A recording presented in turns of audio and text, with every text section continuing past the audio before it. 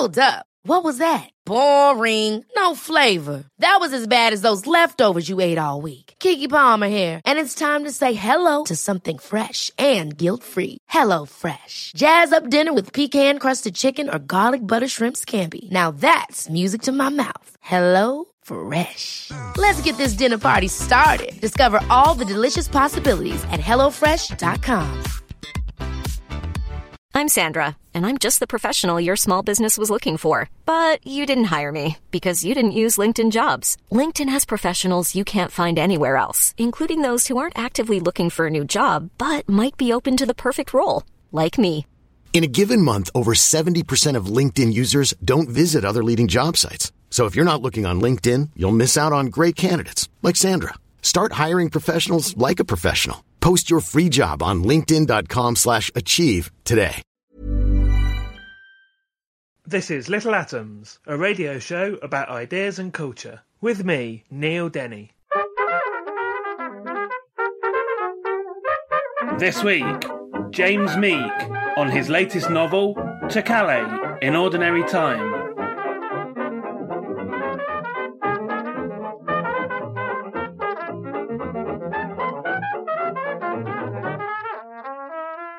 James Meek is the author of 6 novels, including The People's Act of Love, which was longlisted for the Man Booker Prize and won both the Royal Society of Literature Ondarty Prize and the Scottish Arts Council Award.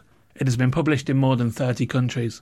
His last novel, The Heart Broke In, was shortlisted for the Costa Book Award, and he has also written 2 collections of short stories and 2 books of non-fiction, Private Island, which won the 2015 Orwell Prize, and Dreams of Leaving and Remaining. He's also a contributing editor to the London Review of Books and contributes regularly to The Guardian and The New York Times.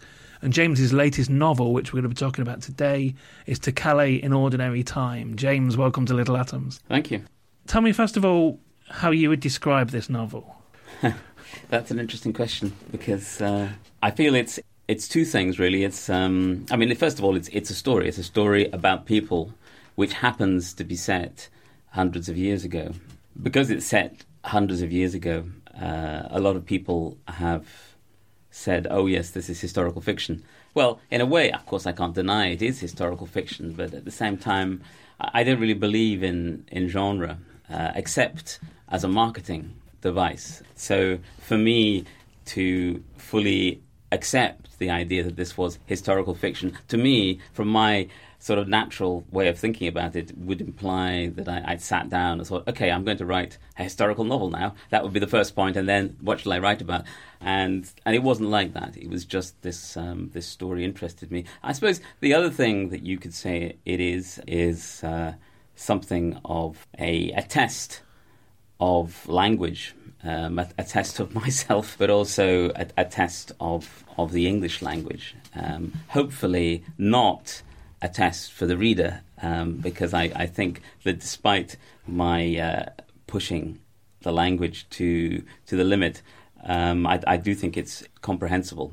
But, the first thing that you come up against when you decide to write a novel set in England in the Middle Ages is what kind of English are the characters going to speak?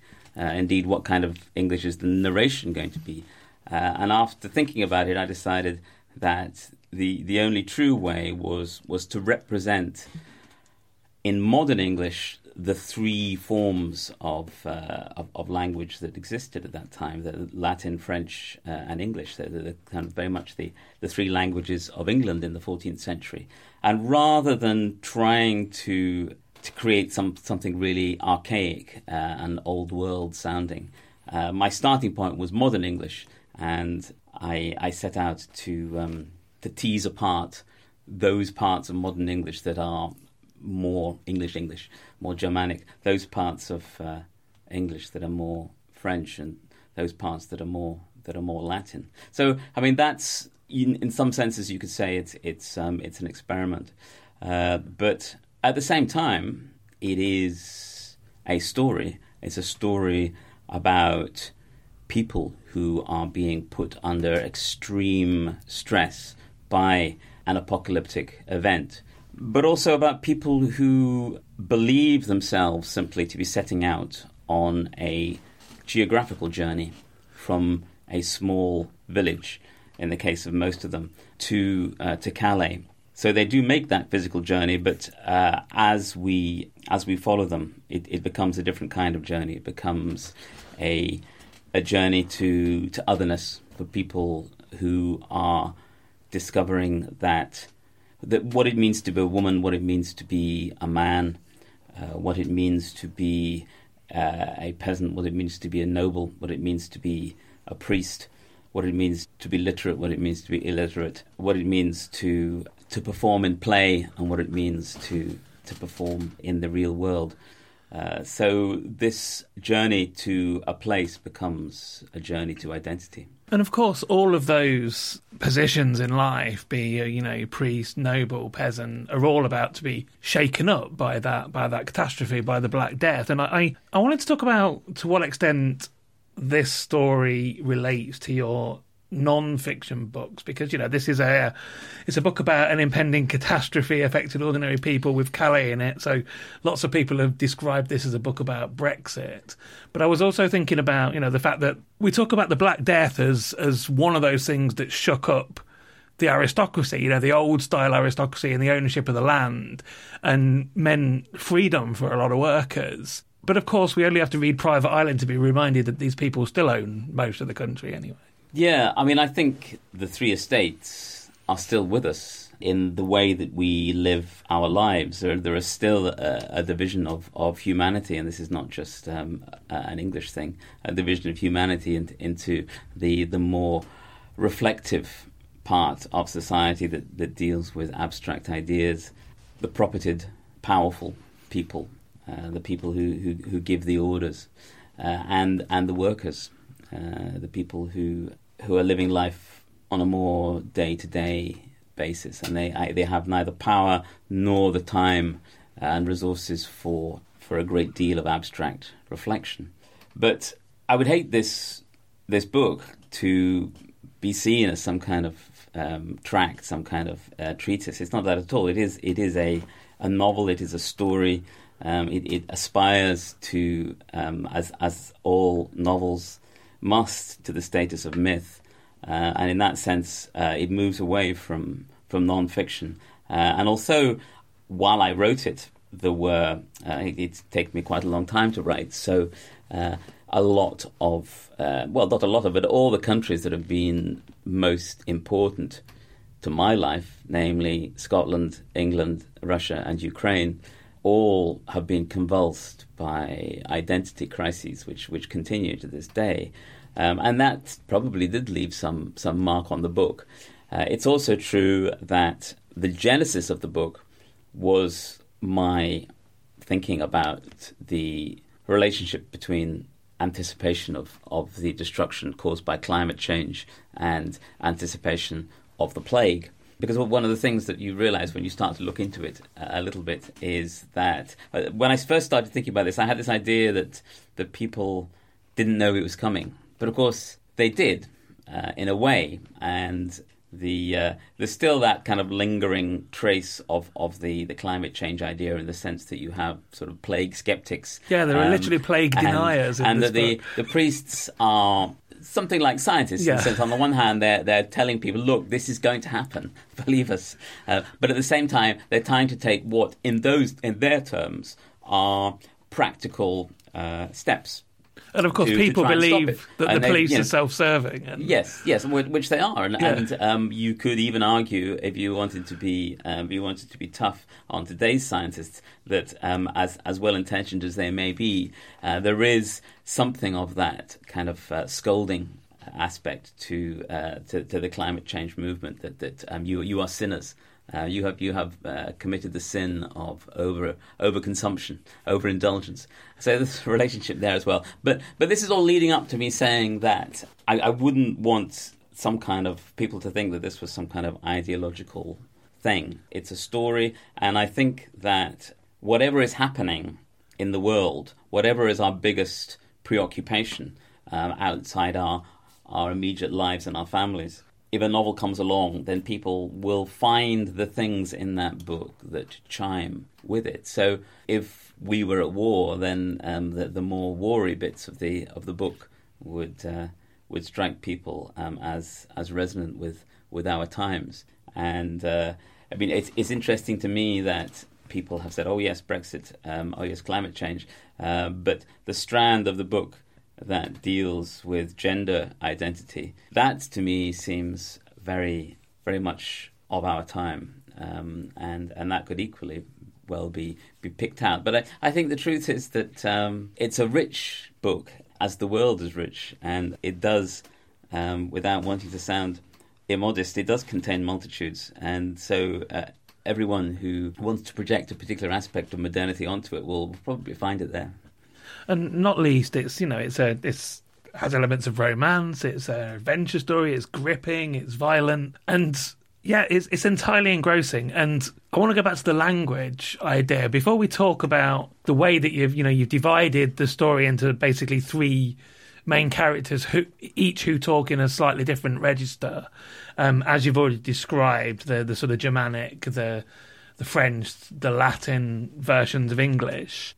Just how you went about putting in that language, because you're absolutely right, it's not in any way, you pick up this book and think, okay, so a lot of it's written in archaic language. Within pages, you've forgotten that, and it's absolutely gripping, and the words, archaic words for, face or head or voice or whatever, are entirely contextually used, so it's quite obvious what you're getting at, basically, from the sentence. And I wonder how you make that seem easy, but it obviously wasn't. It's interesting you say that, because I do feel I've had different responses, because some critics have said, oh yes, he decided to write it in this Middle English light, as if you could just turn a dial and that was possible. I've noticed that writers understand that it must have been extremely laborious to do it, and it was. I mean, I think you could, in the sense of writing with one hand deliberately tied behind your back, it's not unreasonable to compare it with George Peric's book, where he missed out all words that contain the letter E. It's not quite as extreme as that, but in the beginning, at least, it's very nice to hear people say, oh yes, at the beginning it was difficult, but I quickly got into the swing of it, because that's what I hoped, but also because it was the same for me writing it. It was just like over a much longer period of time. I taught myself this kind of these three new versions of modern English by trying to exclude, depending on who was speaking, trying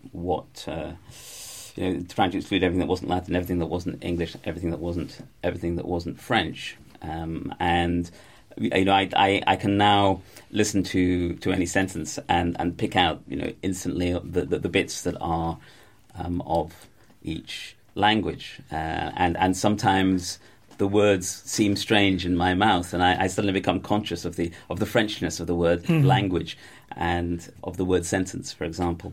These abstract concepts that ordinary people would not necessarily have used. In terms of actually doing it, it was quite complicated, especially since I had to write a lot of it outside the house for various reasons. So I was sitting there with the book the notebook where I was actually writing the text, because I write longhand with ink, and then the laptop in front of me with all the various different reference sources in front of me. And I had my own little dictionary. Of course, most Middle English dictionaries go from Middle English to Modern English, but I did it the other way around. I created my own little Modern English to Old English dictionary. And yes, it was difficult and puzzling as well when you come across words like touch, for example, for which there does seem to be no exact English equivalent, sort of Germanic equivalent, and which is perhaps why touch was taken up.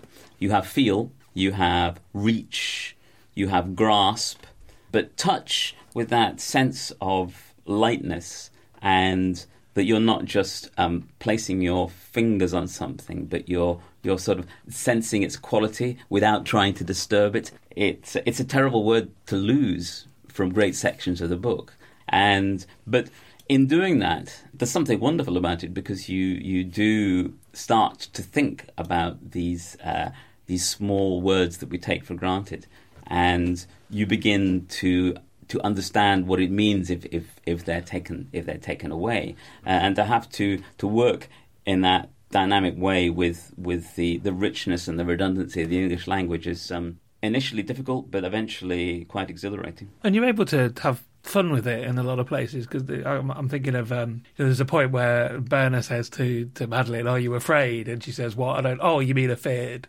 "Yeah, I am." And I don't know how coincidental this is, but like the words for let's see, a priest giving benediction to a person, and a thief to steal, and to have sex were all like there was like, was it swive and shrive, and they're all like very similar. Yes, and it seemed almost like you were making some sort of connection between those things. That's very interesting. I hadn't really thought about that. Yes, shrive. I mean, shrift, shrive, and shrift, and shriven is still with us in the expression short shrift. He got short shrift. His confession wasn't as long as you might have expected, and I did have to use context a lot, and hope that people would get it. And at one point very early on, Bernardine, the main aristocratic character, says to her cousin, yes, they don't really speak properly here.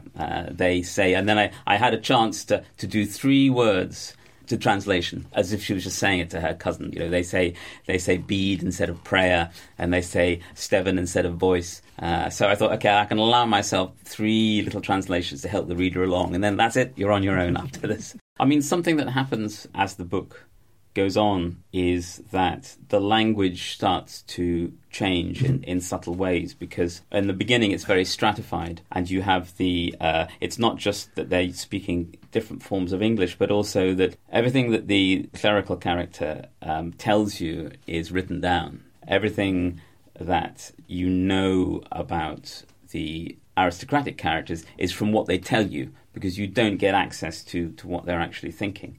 And again, with the peasants, it's either what they say or what they do. So I was trying to reflect these different modes of being: the mode of reflection, the mode of power and command, and the mode of getting on with things and expressing yourself through doing. But as the book goes on, and particularly as the plague begins to bite, as it were, the characters, of course, are forced closer and closer together, and you have these sort of mixed chapters where, as you say, the more aristocratic character is being forced to moderate her language in order to speak to her minions, and so there's a kind of teaching process going on between them as well. And of course, right from the beginning, Bernardine is using these phrases, some of which have come down to us and we still use, which are one English and one French. Hence the expression right and proper, for example. Right, the English, proper, the French. And we still say right and proper as if it was a sort of emphasis, rather than, I'm going to make sure you understand me, so I'll say it in English and French as well. So she uses a lot of kind of doubles like that. But one of the problems I had with the language was to try and avoid pastiche, to try and avoid places where other writers had trodden before. So I couldn't use the phrase Middle Earth, for example, which is a perfectly normal Middle English way of saying the earth between heaven and hell. I couldn't use that because then people think, oh yes, Tolkien, sword and sorcery. And I couldn't use thee and thou, which again is perfectly proper for English in those days, because then it would seem like some kind of 19th century medieval pastiche.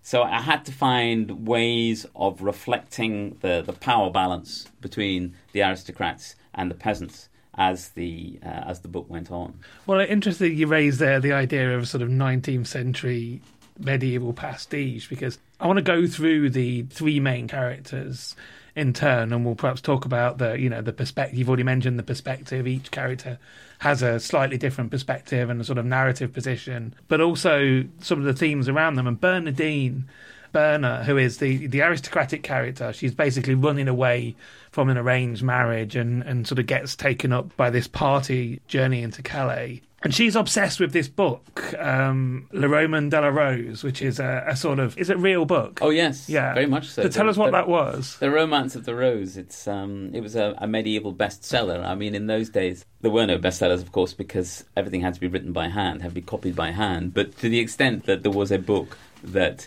everyone who could read had read, it would have been The Romance of the Rose. It still exists in hundreds of editions. And it's a story written by two poets. One poet wrote the first part and died, and then another poet, both of them French, wrote this piece. It was originally written in French.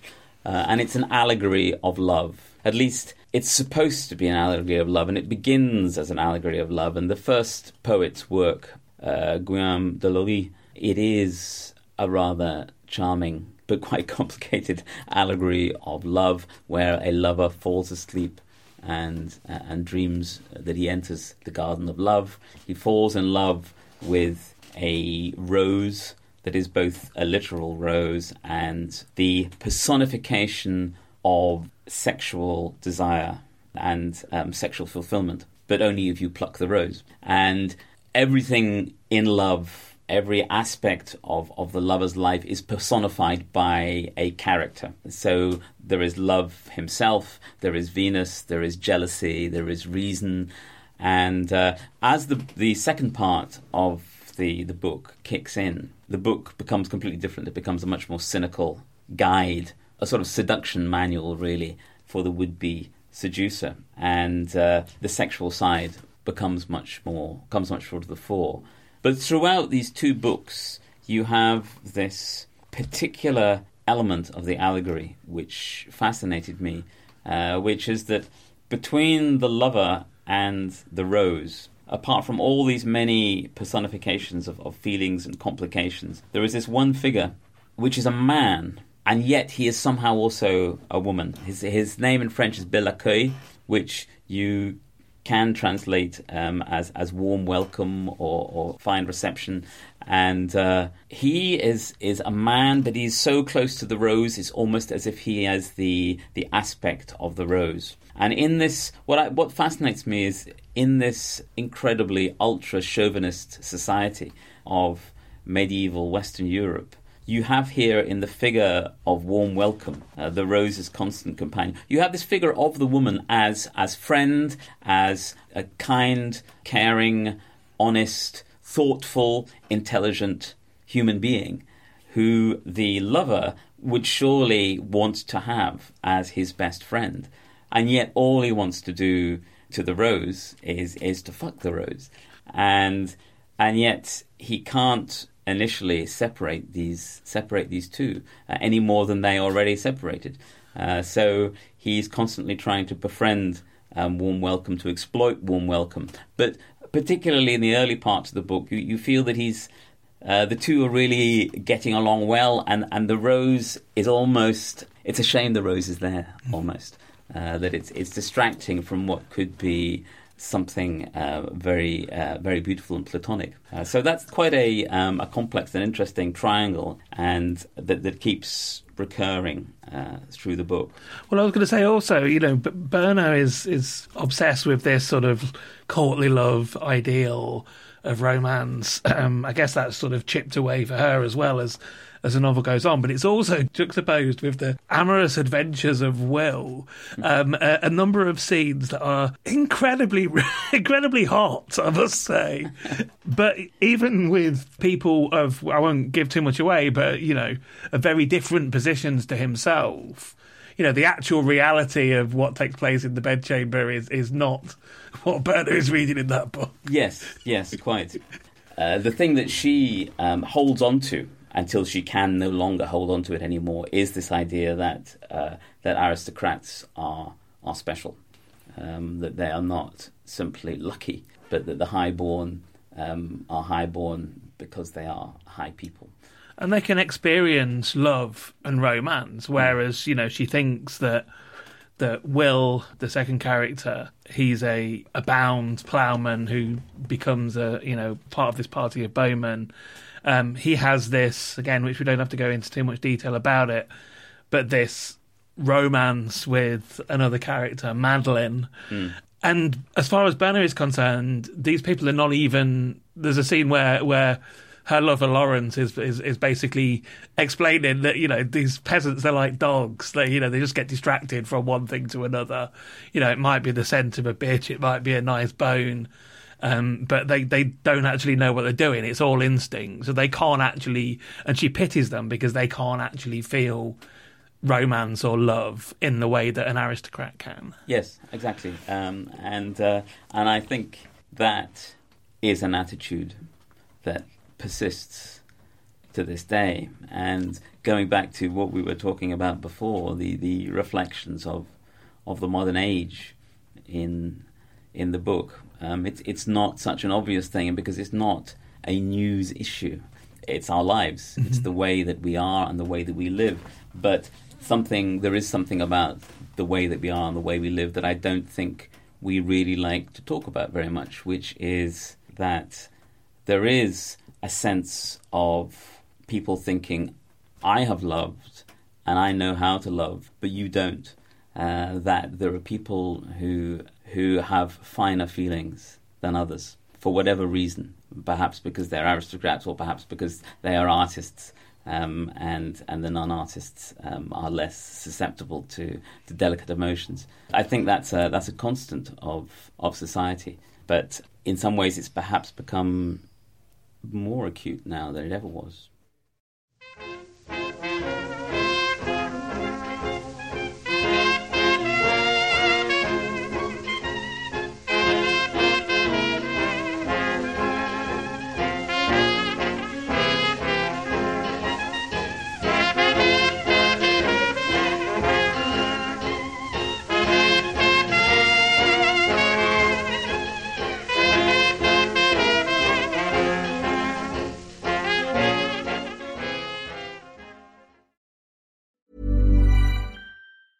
I'm Sandra, and I'm just the professional your small business was looking for. But you didn't hire me because you didn't use LinkedIn Jobs. LinkedIn has professionals you can't find anywhere else, including those who aren't actively looking for a new job, but might be open to the perfect role, like me. In a given month, over 70% of LinkedIn users don't visit other leading job sites. So if you're not looking on LinkedIn, you'll miss out on great candidates like Sandra. Start hiring professionals like a professional. Post your free job on linkedin.com/achieve today. Hold up. What was that? Boring. No flavor. That was as bad as those leftovers you ate all week. Keke Palmer here, and it's time to say hello to something fresh and guilt-free. Hello Fresh. Jazz up dinner with pecan-crusted chicken or garlic butter shrimp scampi. Now that's music to my mouth. Hello Fresh. Let's get this dinner party started. Discover all the delicious possibilities at HelloFresh.com. Hey there, it's Michelle Norris. I'm host of a podcast called Your Mama's Kitchen. When I travel, I'm usually looking for a way to find a taste of home when I'm not at home. And one of the things I love to do when I am at home is entertain. And Airbnb allows me to do that. When I was in California recently, I rented a house that had a great kitchen. And when we were sitting around the table, we were all thinking, we're in someone else's house. Someone could be in all of our homes as well. If you have a home, but you're not always at home, you have an Airbnb. Your home might be worth more than you think. Find out how much at airbnb.com/host. You're listening to Little Atoms. I'm Neil Denny. Today I'm talking to James Meek. We're talking about his latest novel, To Calais in Ordinary Time. Thomas, the third of the main characters, and as you've already mentioned, his sections are basically him writing in a journal. He's sort of, we get the information that he's relaying written down in a first person narrative. And there are points where I wondered if this was, almost addressing the idea of fiction itself, in that there's one conversation that I'm thinking of where, again, without having to go into too much detail, there's a character, Cess, who has basically been kidnapped by this party she's a French woman who's basically being held hostage by this group that they travel with. And she basically tells him at one point that, I could tell you what happened to me. I could describe being raped and my father being murdered and all of this. But you would then feel that you understood that, or you could relay it. And I wondered if you were almost addressing the audience then, the reader at that point in terms of, you're telling this story about what happened? Yeah, I mean, that was a difficult moment. And the whole, to put, for a male character to put a woman who has been raped in a book of any kind is a difficult one. And it touches, I suppose, a lot of these very talked about issues now about who has the right to, do people have the right to write about some things, not the right to write about others. And I think on the one hand, everyone should be able to write about anything, but it's just a question of how you do it, how you then approach it. So if a male writer cannot put a woman who's been the victim of sexual violence in a book, then that seems like a bad and a divisive thing, which is moving away from an acceptance of the way the world is. But then how are you going to do it? And so I tried to do it in such a way that I wasn't poking around inside her head. And I was, gradually she finds her voice as the book goes on, and we see her story from various different angles. And yeah, I'm glad you picked up on that moment, because it was important for me as well to try and find a way, I suppose, of placing the problem that, particularly since this is a character who likes to analyse what's going on around him. In a way, he's the reader's representative in the book. He's closer to the reader, partly because he is actually writing. Nobody else is writing. But also because he is telling you what he thinks directly and personally. Whoever he's writing his journal to, whoever he's writing his letters to, it's us. We're the readers. And so he's there to kind of reach out a hand for you if you're thinking, I don't really understand what's going on. Because he's actually trying to find out what's going on. And he's telling you about it. But just exactly because he's in that situation, as he is aware, because he's a wise person, he's in danger of digging too far and appropriating other people's stories. So it's at that point where he gets pushed back by Cess, the French captive, and she says, "You think you're so clever? You feel you will have some kind of superior rights over my interpretation of what went on as soon as I tell it to you, so I'm not going to." Just before we finish, I'll get you to read us a bit, but just one more question. And we haven't talked about the Black Death that much, and I wondered about researching the Black Death for this book. And this is a disease that's creeping up on these people. As you've already said, some people don't even necessarily believe that it's happening, but this is a thing that it is the end of the world to this community. They have no understanding of, where it's come from, how it's transmitted, what to do about it, how to deal with it, whether or not, you can survive it. It's unimaginable to me how society would have dealt with this threat. Well, yeah, I had to imagine it. And, something I discovered many years ago when I occasionally got sent by the newspaper I was working for to cover wars, was that when you're far away from a war situation, it seems quite terrifying. And the main aspect of the terror is that you just have no idea what you're going to find. And as you say, it's quite hard to imagine how it all fits together. And the closer you get, the more it breaks down into smaller and smaller elements, until you finally get to the place where the war is, and you're dealing with matters moment by moment. So you're not looking from above at this great panorama. You're just in a car and somebody's shooting at you, or more likely you're in a car waiting at a checkpoint and not being allowed through. And that's the problem you have to deal with at that moment. And that's the thing that you observe, what's going on around you. So I suppose I took that attitude to the Black Death, that these characters don't see the big picture. There's a scene early on when they're in the Malmesbury Abbey, and this doctor is telling them in medieval terms. He's giving them a briefing basically on the plague, and also incidentally trying to sell them his package of personal medicine. So that's as far as it goes in terms of the big picture, and it comes and goes, and then you actually encounter the Black Death, and And I tried to do it it comes bit by bit. Yes, there is a point where they briefly see a large number of bodies. I try not to dwell on it. And then lots of people begin to die, but each person dies in their own way, in their own place, and every individual only sees what they see. I'm not pulling back the camera, as it were, and roaming over, getting a sort of drone footage of the streets. So, I mean, there are also particular problems with a book about a nasty epidemic, because it can very, very quickly become sort of gothic descriptions of pustules and boils, and I tried to avoid any of that kind of thing, although God knows there were plenty of pustules and boils in that thing at that time. The biggest problem was simply that your characters have to die, and that's terrible. You built up these people, you come to like them, even the horrible ones, and then you have to sort of pick names from a list. It's horrible.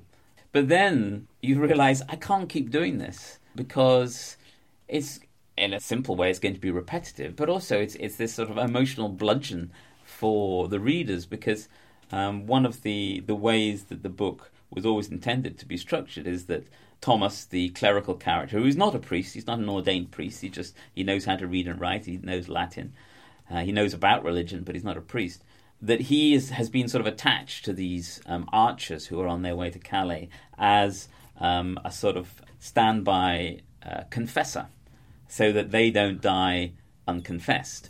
Because the leader of the archers does believe in the plague, and more than believing it, he's counting on it. So I thought, well, I can't just keep having death and confession. That's going to be terrible.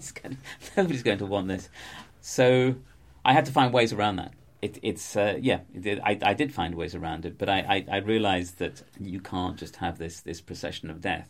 So I've tried to avoid the extreme grisliness without it seeming as if I'm averting my eyes from something horrible, but also tried to avoid that sort of doleful beat of death, and but again without losing that sense of loss, which must have been so enormous and terrible at that time. I must admit, as a 21st century atheist, some of the parts of the book I found most suspenseful were the dying moments of some of the characters, and whether or not they would be absolved or forgiven, or whether they would enter the kingdom of heaven with their soul intact. It was entirely believable to me. There were a lot of confessions. I've converted you to Christianity. For an atheist, that's a pretty good day's work. There was a lot of changes around confession at this time. It was a big preoccupation of the church, because about 150 years earlier, they'd completely changed the whole setup. Prior to that, confession was a sort of a communal thing, and the priest would just say to the congregation, "You're all a terrible bunch of sinners. Do you repent?" And the congregation would say, "Yeah, we repent." And it was only in the early 13th century that they said, okay, we're going to completely change it. From now on, every single person, the lowest of the low to the highest of the high, must confess personally once a year to a priest. So for the first time, it was the whole invention of psychotherapy, the psychology, the thinking about feelings and one's relation to the things that one had done that were perhaps not good. It all began then, and for the 150 years leading up to the time of the plague, you had this huge effort by the church to try and get its priests, some of whom, could barely speak a word of Latin or couldn't read, to get its priests to kind of rise to the level that this new setup seemed to demand. So they churned out these books where they gave advice to the priests on how to take confession. And it's all very revealing about the quite complex attitudes towards sin. According to the sort of the tariff, you were going to hell pretty much every time you blew your nose in the Middle Ages. And there's a famous flowchart that some witty modern professor did of when you can have sex in the Middle Ages. And the answer is almost never, technically. So on the face of it, it was just incredibly strict, this absolute straitjacket. But the reality was much more one of forgiveness and not wanting people in their last hour to feel that they were going to hell or to be stuck in purgatory for thousands and thousands of years just because they'd stolen a blanket or because they'd slept with somebody else's wife. I think if I've done it right, it's much more about the confessee's own journey into what they have done than into the confessor trying to twist something out of them. Can I get you to read us a little bit? Yes, to finish? I will. In this section, the three of the archers have arrived in. They're called Mad, Sweetmouth, and Will. Have arrived with their commander, who is a young nobleman called Lawrence, at a pageant where they are to enact the Romance of the Rose before an audience. The archers have agreed to stand in for actors because the parts that they're needed for call for people who have some skill with a bow and arrow. So here they are arriving at the encampment where this great festival is to be held. And there's a word here, teld, which is the Middle English word for tent. The bowmen went up a kind of street between two rows of telds, crowded by sellers who would have them buy bunches of heartsease, baby aquans and squabs in wicker baskets, puddings, eels brad on the gleeds, saffron cakels, pomanders, clogs, silver tokens and rattles. They came to a long teld where they were told to stow their gear. Inside a glee man walked to and fro on his hands, with his dog following on 2 legs, and another kept 5 fish balls in the air at once. Sweetmouth asked him why he used fish balls, and the gleeman said it was Friday, would he have him juggle with meat? In the teld was a board, and around it a heap of high-born young men with soft hair, with dear knives on their belts, and with clothes that were both old and dear, like to they'd show they had much silver, but would that all knew they ne cared whether they had it or no. They chid each other, and struck with their fingers a little wad of calfskin on the board, held by a bold, weary man with a feather behind each ear. Other whiles one of the young men would snatch at the calfskin, and the penman would bark and hurr at him and grip the calfskin tighter. Behind the penman, still, his arms folded, stood a long, dark fellow with a wide, flat hat of which a peacock feather drooped. He wore a shirt of the same hue as the eye of the peacock feather, and looked on the young men like to he'd found a nest of rats in his barn, and only sought to be sicker the last had shown its neb before he stirred himself to set the dogs on them. "Maestro Pavone!" called Lawrence. All around the board stilled and turned their heads. "Here are the archers for your revels. If they please you, I claim my part." The other young men hooted and whistled and laughed. The penman set his chin on his hands and stared at the bowmen. Maestro Pavone came out from behind the board and nighed them. He ne unknit his arms, but stuck out his lower lip, and stood so near they could smell a windly stink of seeds of heaven and spring blossoms of his smooth skin. He came up to Sweetmouth, so near their noses almost felt each other. "You'd be a player, would you?" he said. "Stick out your tongue." Sweetmouth did as he was told. "Wag it up and down, side to side. You have a grand tongue." He shuddered. "It is very horrible." Sweetmouth said he knew what horrible meant. "Horrible is what us needs," said Pavone. He lifted his steven and showed his teeth. "When you see a belle demoiselle, all you do is speak evil of her." Sweetmouth said it wasn't true.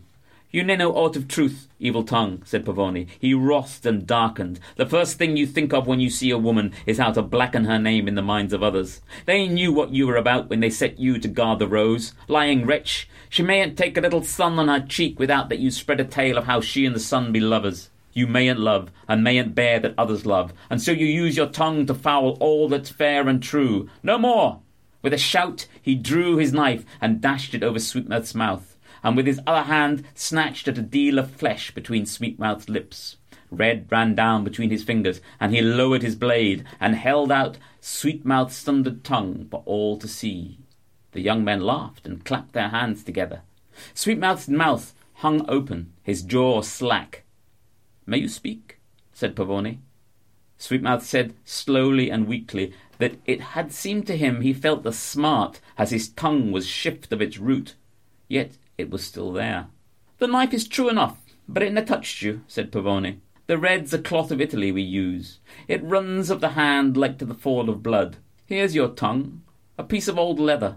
When you play the part tomorrow, you'll have it in your mouth." He came to Mad and nipped his black curls between his fingers. "Who do you think you may be?" he said. Mad said Pavone should tell him who he might be, and he would tell him if he were right. "Methinks you might be the god of love," said Pavone. Mad said maybe he was the god of love, but how could he be sicker? "You'd have wings like to an angel," said Pavone, "but we may lend you some if you lack them." "I'll borrow," said Mad. "I left my wings at home in Merioneth." "You'd be able to shoot 5 arrows at a big much heart and not miss once." "I may do that, be the heart right much. And there'd be in you some lore that those who watched you might know without words, for yours is not a speaking part." Mad began to sing a song without words. It was sweet and sad. "Who learned you that?" asked Pavone. "Queen Guinevere," said Mad. Pavone laughed. "I knew you from the start," he said. "You may play the god of love." Pavone came to Will. He stared in his eyes, and Will stared back, until Pavone turned to Lawrence. "This one comes with a mask already on," he said. "Where'd you find him?" "He's new," said Lawrence. "He was a ploughman till 3 days ago. And tomorrow he will be Venus, who only shoots 2 arrows, but they must not miss their mark." "Your arrows ne'er miss, do they, Venus?" "Answer," said Lawrence. "My arrows ne'er miss," said Will. Sweetmouth said he had an ask. Might they, as players, go hop to the pipes on the green? "Listen, between you, the common soldiers, and you, the nobles, lies a cleft unbridgeable," said Pavone. "You soldiers are of the dirt and the dung heap. You live of one day to the next, and aren't worth no more than the bread and ale you've been fed with. You haven't no wit but what you need to drive a plough and shoot an arrow, and that which goads you to breed, eat, get drunk, beat each other, and find a warm stead to sleep. And you, nobles, who are so much higher, all you have is dreams and clean fingernails and bitterness that the money you got of your fathers is never enough to cover the promises you got of your mothers. Here you are, yearning to go out of your kind, to step through the golden curtain into the estate of play, where anyone may be another, and all may speak to anyone. Men, I ask that when you're in my domain, you set your ranks aside." "Maestro," said the penman. "Here," said Pavone to Sweetmouth, "we nay hop. Toads hop." He set himself down on his hams, puffed out his cheeks, and hopped like a toad. He stood. "Here," he said, "we dance." He went up to Will and set the flat of his open right hand against the flat of Will's open right hand, while he looked into Will's eyes. "Follow me," he said, and began to step and turn his hips from side to side. "Here," he said, "there is no hopping, and Maestro Pavone will dance with Venus." So I've been talking to James Meek. We've been talking about his latest novel, To Calais in Ordinary Time, which is out now in the UK from Canongate. James, thank you so much for sharing it with us. Thank you. This episode of Little Atoms was produced and presented by me, Neil Denny, edited by Sky Redman, and was first broadcast on Resonance 104.4 FM. Little Atoms is supported by 89UP and hosted by Acast. If you enjoyed the show, please do subscribe, rate us on iTunes, and even tell a friend. Thanks for listening.